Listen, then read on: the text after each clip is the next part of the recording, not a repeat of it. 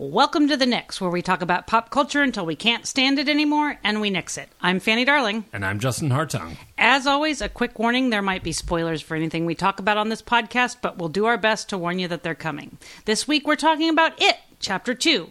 All 2 hours, 47 minutes, and 30 seconds of it.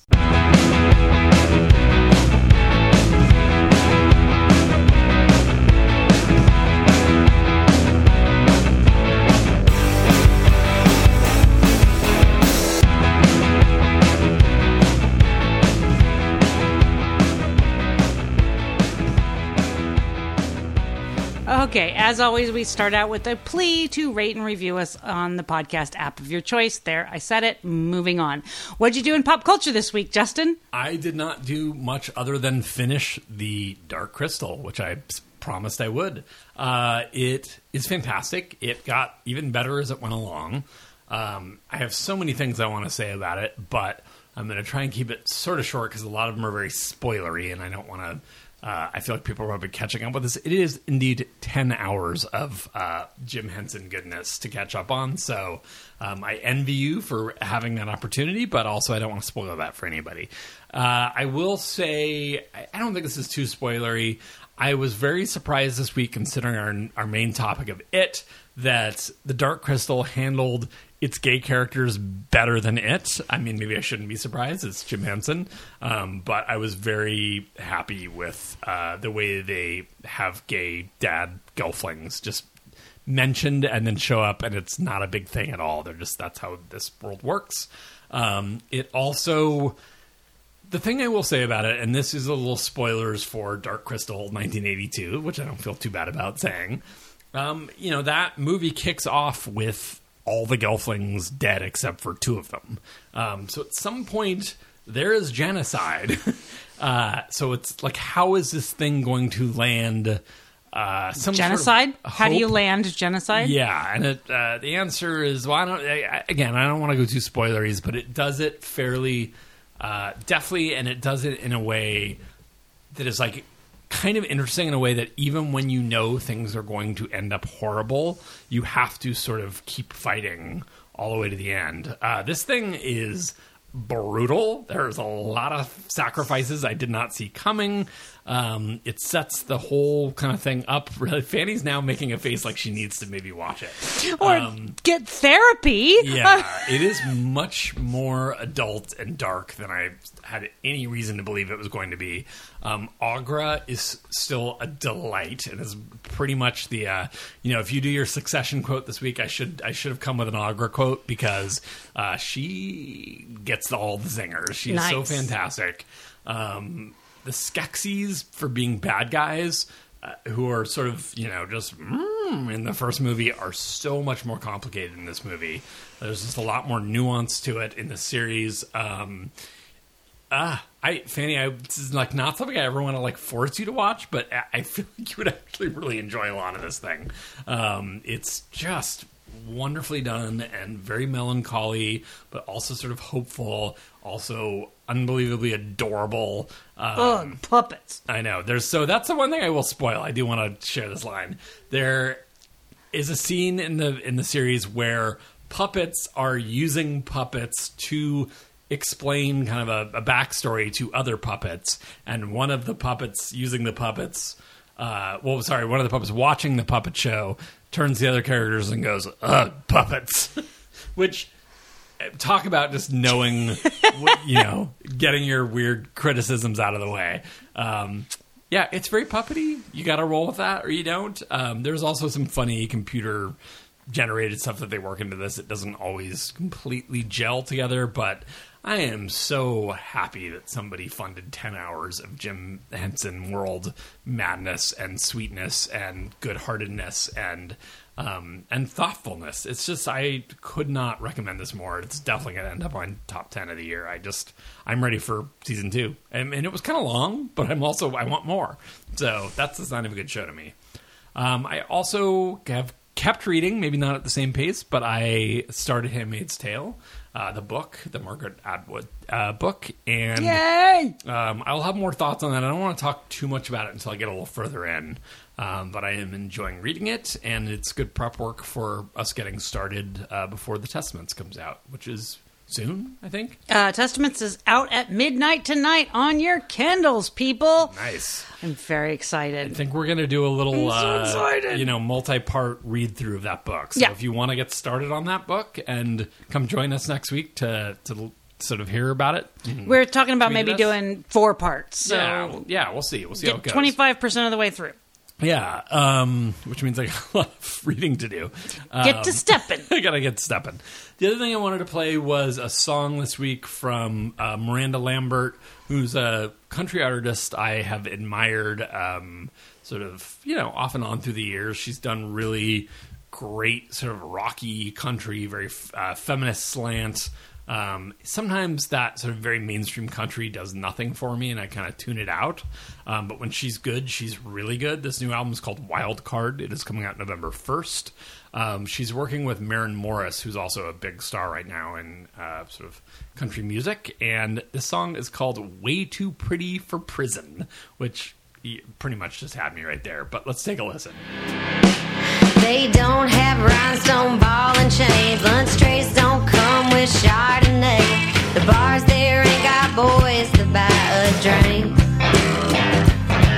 We stick out like 2 bottle blondes. I must admit it don't sound fun for 15 girls to have to share one sink. He cheated, he's a villain, and you know I'd help you kill him, but we're way too pretty for prison. Hard time ain't our kind of living. And I don't wanna talk about the way those jumpsuits wash us out. We're way too pretty for prison. And a freezing Gatorade, arsenic in his lemonade. Takes just one snip to bleed his brakes, but we ain't gonna do it. Yeah, we've been watching too much TV.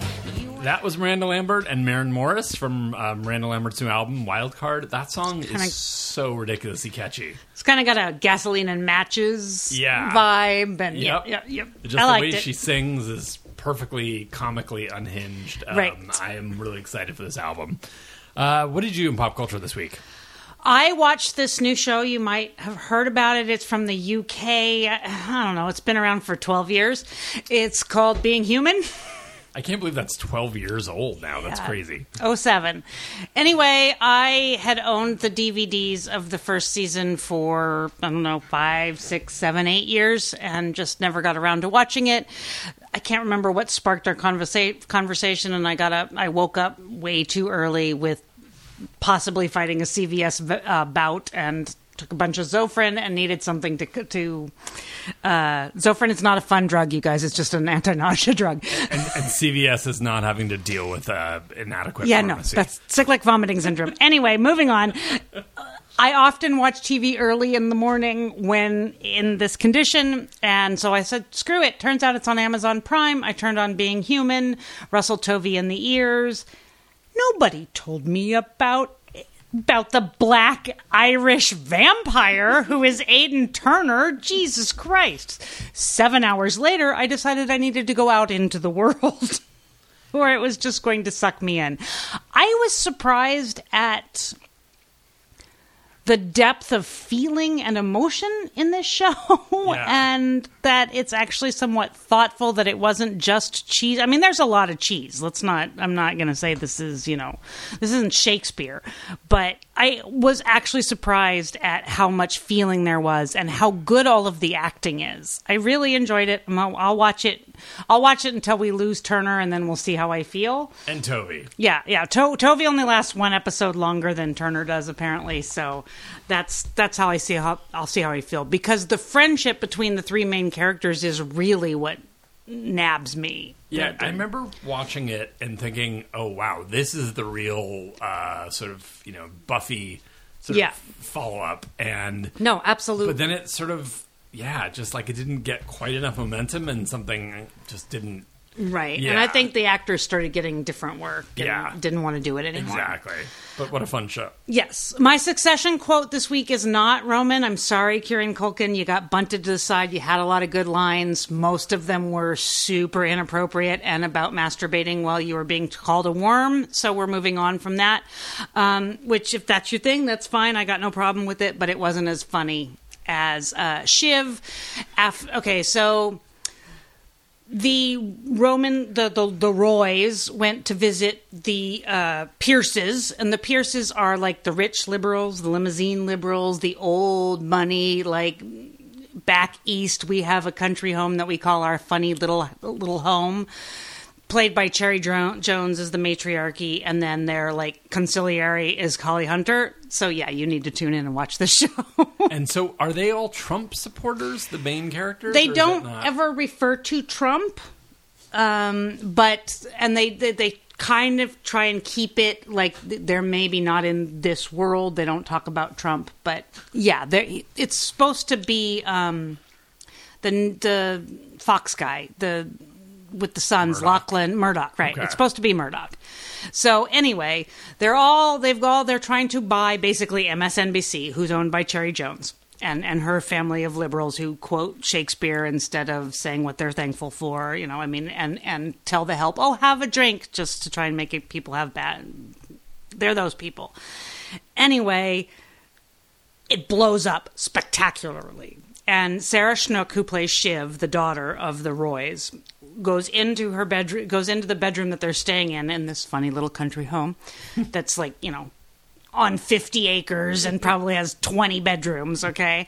And Michael McFadden, who is amazing, he's probably one of the best things on the show, is her husband. And she walks in and he's talking about what a shit show it is and how terrible. And she's like, is there any booze in this room? And he says, God, no. Emily Dickinson in low thread count sheets.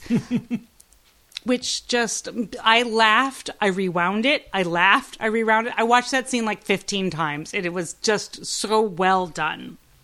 So that was my Succession quote that went on way too long. I also, because I was trying to just read things quickly, because at midnight tonight, Testaments drops on my Kindle, and I have been waiting roughly 32 years for this book.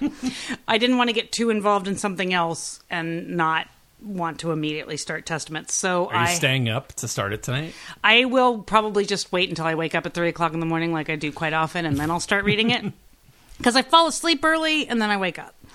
Anyway, so I had asked our friend Layla for some comic recommendations just so I could have a few things to read. She recommended Transmetropolitan, which I downloaded the first volume from Comixology because it was cheap. I've read the first 2 issues, and I actually am really liking this a lot. Basically, a reluctant journalist is pulled back into this kind of horrible world because he owes 2 or 3 books to his publisher, and I've only gotten to the point where he's walking back into this kind of dystopian, fucked up world. I like the art. I really like the dialogue. So I will stay with this at least through this volume, and hopefully I'll be able to finish that tonight before Testaments drops. Nice. But I'm enjoying it. Good. Yes. Well, should we talk about it? Sure, let's do it. Flying through things here. This is going to be a short episode, I think, this week. Yep. This is It, Chapter 2, directed by Andrew... We're going to blow this. We didn't look it up. Muschietti? Like a machete, but like an Italian machete? Sure, Muschietti? that works. So it's starring James McAvoy, Jessica Chastain, Bill Hader, and one of the Skarsgårds, Bill. I'm like one of the I can never remember the name. And yes, the Old Spice guy, Isaiah Mustafa. Also the Jay Ryan, an actor I wasn't familiar with, playing the formerly fat kid who is now a hot guy. Like I guess maybe this is like a real world Jerry O'Connell. There you go. Right. It does happen. Or Neville Longbottom. Right. Shout out to Neville Longbottom who smoked them all. Exactly. Pun superintended. So this is, the plot of this is, grown up, it kids fighting the clown. Losers Club. Around the Losers Club. I don't know what's more to say about it. Are we going to do spoilers right away? Yeah. Okay. We are going to go into full spoilers for It Chapter 2. Some people may have not read the book. This is a pretty faithful adaptation of the book. For the most part, we're going to talk about some differences. But if you do not want to hear well, maybe let's do very quick spoilers. Okay. Non-spoilers. Okay, yes. What did you think of it without any spoilers? I didn't hate it. I was expecting to not like this movie. I have to admit that the whole Losers Club trope really works on me. This logical family, this looking out for each other, the love seeing you through, and friend love. This works on me. This is a trope that is very much for me, and I often like the way that King writes that particular trope. So that works on me. I thought a lot of the acting was strong. I thought both Bills, Hader, and Skarsgård were good. Chastain was fine. The Old Spice guy's real boring. Jay Ryan, dude, you're a Kiwi. Just stop with the vowels. But he was super hot. I'm not going to, it was fine. There was nothing wrong with this movie. It didn't feel as long as I thought it was going to feel. Basically, it did not offend me as much as I thought it was going to offend me. And I would go back and watch the first chapter again at some point. I would probably not go out of my way to watch this movie again. I wouldn't go screaming from the room if you turned it on, but it's not going to go down in the annals of the best horror movies ever made. Just not. So, what'd you think? I'm pretty much right on board with you. I think, same thing. I thought it was at, nearly 3 hours. I was thinking, I do not want to sit through this movie. I'd heard it had really doubled down on the gore. I do think the fun part of the first movie is the kids. Yes. And I was nervous about sort of how they were going to do all of that.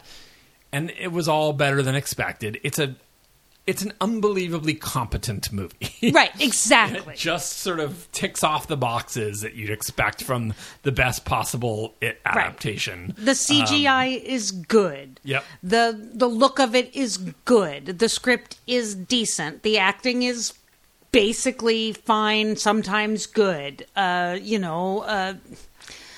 It's just... Yeah. The gore is not terrible. No, it's very... The thing that I liked about it, and I think this is true of the first one too, is it does have a very funhouse kind of absolutely silly horror thing to it. And I'm like, yeah, you made a movie about a killer clown. Like, this should be sort of fun. It should have a spook house, like funhouse sort of character to it. Like a Hall of Mirrors type thing? Yeah, and it leaned into that very hard. It did, yes. Just in fun creature design. And I think the things that are fun about Stephen King books often get left out of the adaptations. Absolutely. And I think this did a nice job, of carrying that through the same way that the first one did.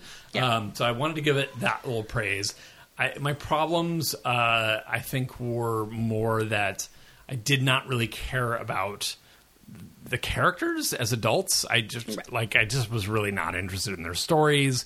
I don't think the actors were bad, but I don't think they had really enough to work with. I think Fanny and I have different opinions about how good King is at setting that kind of stuff up. I sort of feel like... I don't think this is King's fault in this script, though. He didn't write the script. But I do feel like his characters all feel very interchangeable to me in the books even. Right. So I don't think there's a lot to start with there. Well, and I definitely think in the book, as well as the movies, the kids are much more defined, and you care about each one of them more. Probably because they're kids and you're rooting for them and they're losers and they're being chased. And once they're grown up, they're all successful. And so, there's this they have their flaws, but basically they're this, trope of one successful architect, one successful writer, one successful lawyer, all getting together and still being scared kids. Aside from Hader's character, which I thought had some more nuance to it, we can get into that in spoilers if you want. But I definitely do think, and then the kid actors, I feel like really got that quirk and that spunk a lot better. The chemistry was a little better. Oh, the chemistry was great with the kids, and that made it, and... Yeah, it gave you the idea of when you were that age and sitting in the Grand Lake Theater and watching that type of movie with your friends. There's a certain element of this where you can't ever forget that you're just watching James McAvoy and Jessica Chastain and Bill Hader. Exactly.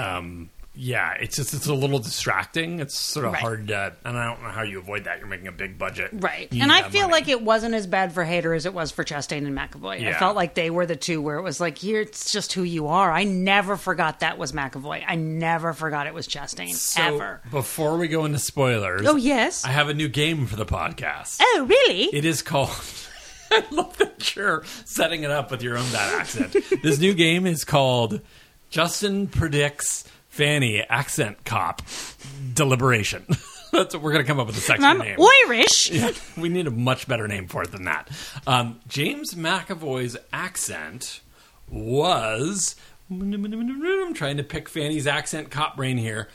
Terrible. So fucking bad. Yay! Even when trying to hide it with the stutter. I win. So bad. Terrible. Worse than Jay Ryan's, which was not good. I was shocked for such a high caliber actor, and bad. I'm so distrustful of my own feelings about accents that I just didn't even think about it. And then bad. Does this weird like the Brooklyn kid. Like, and you're like, well, you're living in Maine. What is happening? Right. Nobody sounds like that in Maine, and you didn't sound like that as a kid character. So what is happening here? Bad. It almost seemed like he just did that accent because it was the thickest, like, New England thing that he could sort of glom onto. Yep. Okay. And then good. you missed most of the scene with him and King, where he's going to buy the bike, and King put on the Maine accent super thick, and King's is good. I mean, it's a caricature, but it's good because they're the people that he was around when he was a kid, and like McAvoy's almost like brings himself up to kind of like go toe to toe with him, and it was it was so bad. It was so bad. Yeah. And all right. So no, it was terrible. Good to know I'm improving. Good. 1 point for me. 1 point for you. Probably won't last. But you didn't know about Jay Ryan. No, I didn't. Okay. All right. Also bad. Let's move into spoilers. Let's give you a chance to bail out now. If you do not want to hear about spoilers, we'll see you next week when there's lots of good TV that's dropping. Exactly. Yeah. Anyways, spoilers. Here we go. So what did you think about, I mean, this is from the book. So, right. Like, if you're still around, this is a book spoiler. What did you think about the use of the gay character? And, you know, this is my main pet peeve about it. Absolutely. What did you think about its usage? Well, because it's fridging. It's the exact same thing as killing I didn't even think about it this way, but it is. No, it's fridging. It's killing the girl or having a gay character that the violence against them is only there to move the plot forward. Yeah. And even with the reveal of Richie being a closeted gay man, I didn't think it was necessary. Now, I get that it's in the novel. I understand. And in the novel, it is much more clear that it is a manifestation of its power taking over these people, much like Bowers in the first movie where they make it play. It's very clear that this is it infecting the townspeople and making them be violent toward each other and finding some reason to divide and conquer and to hate. Right. So it's much, and they did not make that clear. Although part of me thinks that's worse, and maybe this is one of my king problems, right? Like being like, hey, you're not really homophobic, you're just being controlled by a cosmic evil clown entity. I think that the characters are still homophobic, but the idea that it is clicked further into violence and this idea of being infected by evil makes, or by somebody ramping up your feelings, somebody coming on TV and telling you every night that you can, that what you're feeling is okay, but like inside the brain. It's almost a metaphor for politics, for somebody feeding that part of a hateful brain. And that's a trope that King is very interested in, is what feeds your ability to tell yourself that it's okay to be evil and to be violent and to give in to your hate. It's done way better in The Dead Zone than it is in It. But I didn't feel like that was clear at all in this opening scene. And looking at the movie as a whole, to me, having dealt with years of this kind of shoddy representation in these movies, it read to me as, here is a gay couple. First of all, we need to take a moment to shit on the fact that the sassy gay couple giving their like sassy fight back made a Meg Ryan haircut joke in 2019. Yeah. What was that? Yeah. That was like somebody who's never met a gay person in their life writing that scene. That was awful. Well, and that they didn't have much fight in them. No. Like, that was... Wouldn't you keep swinging? Exactly. I'd keep swinging. No, they should have... Exactly. Yeah. All I did was yell. Yeah. So there was a gay couple that kissed. So you're, like, doing the old movie trope of, like, people that are having sex or whatever, being, like, physical with each other are punished for their sins, which he immediately is. Yep. And then you have Bill Hader's character be gay for no other reason than they really needed some sort of secret to dredge out. And, wait, let me finish. Okay, yeah, and then sorry. Has no sexuality, no physicality. It's just basically a completely sexless, like... And they didn't tie... Like, he never even saw, like, a news clipping of it. They didn't tie him seeing it and connecting to it at all. Yeah. So, or having him look at the news clipping and telling his friends his secret. Yeah. Telling Eddie his secret. Yeah. You know, they didn't... There was no way... I don't know if it ended up on the cutting room floor, but they did not tie Richie's reaction to finding out about that into any of his exploration of his character and his own sexuality. And yes, instead they just showed him as basically a closeted gay man who was like okay with that. Yeah. And look, you want to stay in the closet. I'm not here to out anybody. If that's where you're comfortable, I'm not going to say I understand, but I'm going to support you. Right. However, there should be some exploration of that. Why did he decide to do that? Is he asexual and also gay and was only ever in love with Eddie? Does he have a sex life that he just doesn't talk about? Give us a little bit of who he is. And also, it's super, and this is a fucking nix for me all the time in so many of these things, is equating somebody's, like... I mean, I guess it's really about his shame and less about him being gay, but, like, his secret is that he's gay, whereas Jessica Chastain's secret is that she's in an abusive relationship. I'm like, talk about conflating, like, weird things that are just not... Right.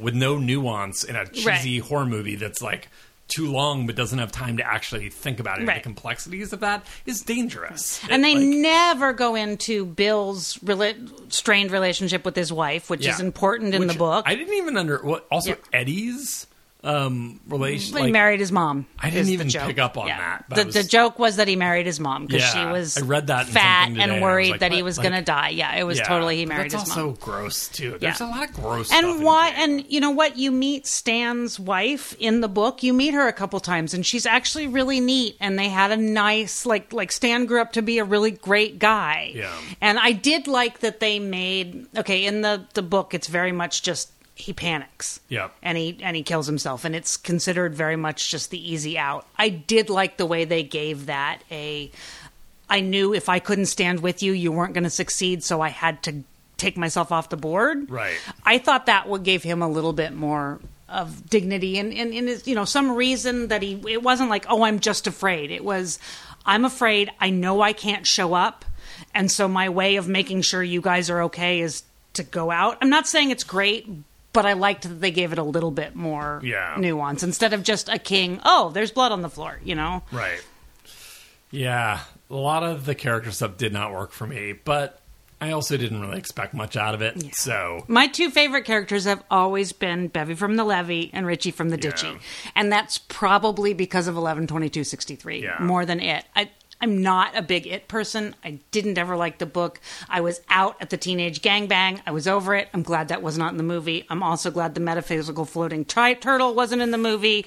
I feel like they chose a much clearer way to get all of those ideas across. I'm actually thought that was much better than the actual ending. I did love the constant razzing of the Stephen King stand-in characters, an inability to end something. I did adore that. Even Stephen King razzing the character.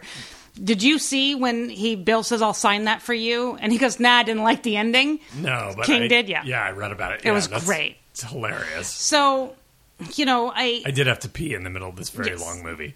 At 11/22/63, there's a very sweet scene with Richie and Bevy, and I ended up with so much more affection for those two characters simply because of that one scene than I did from the entire novel.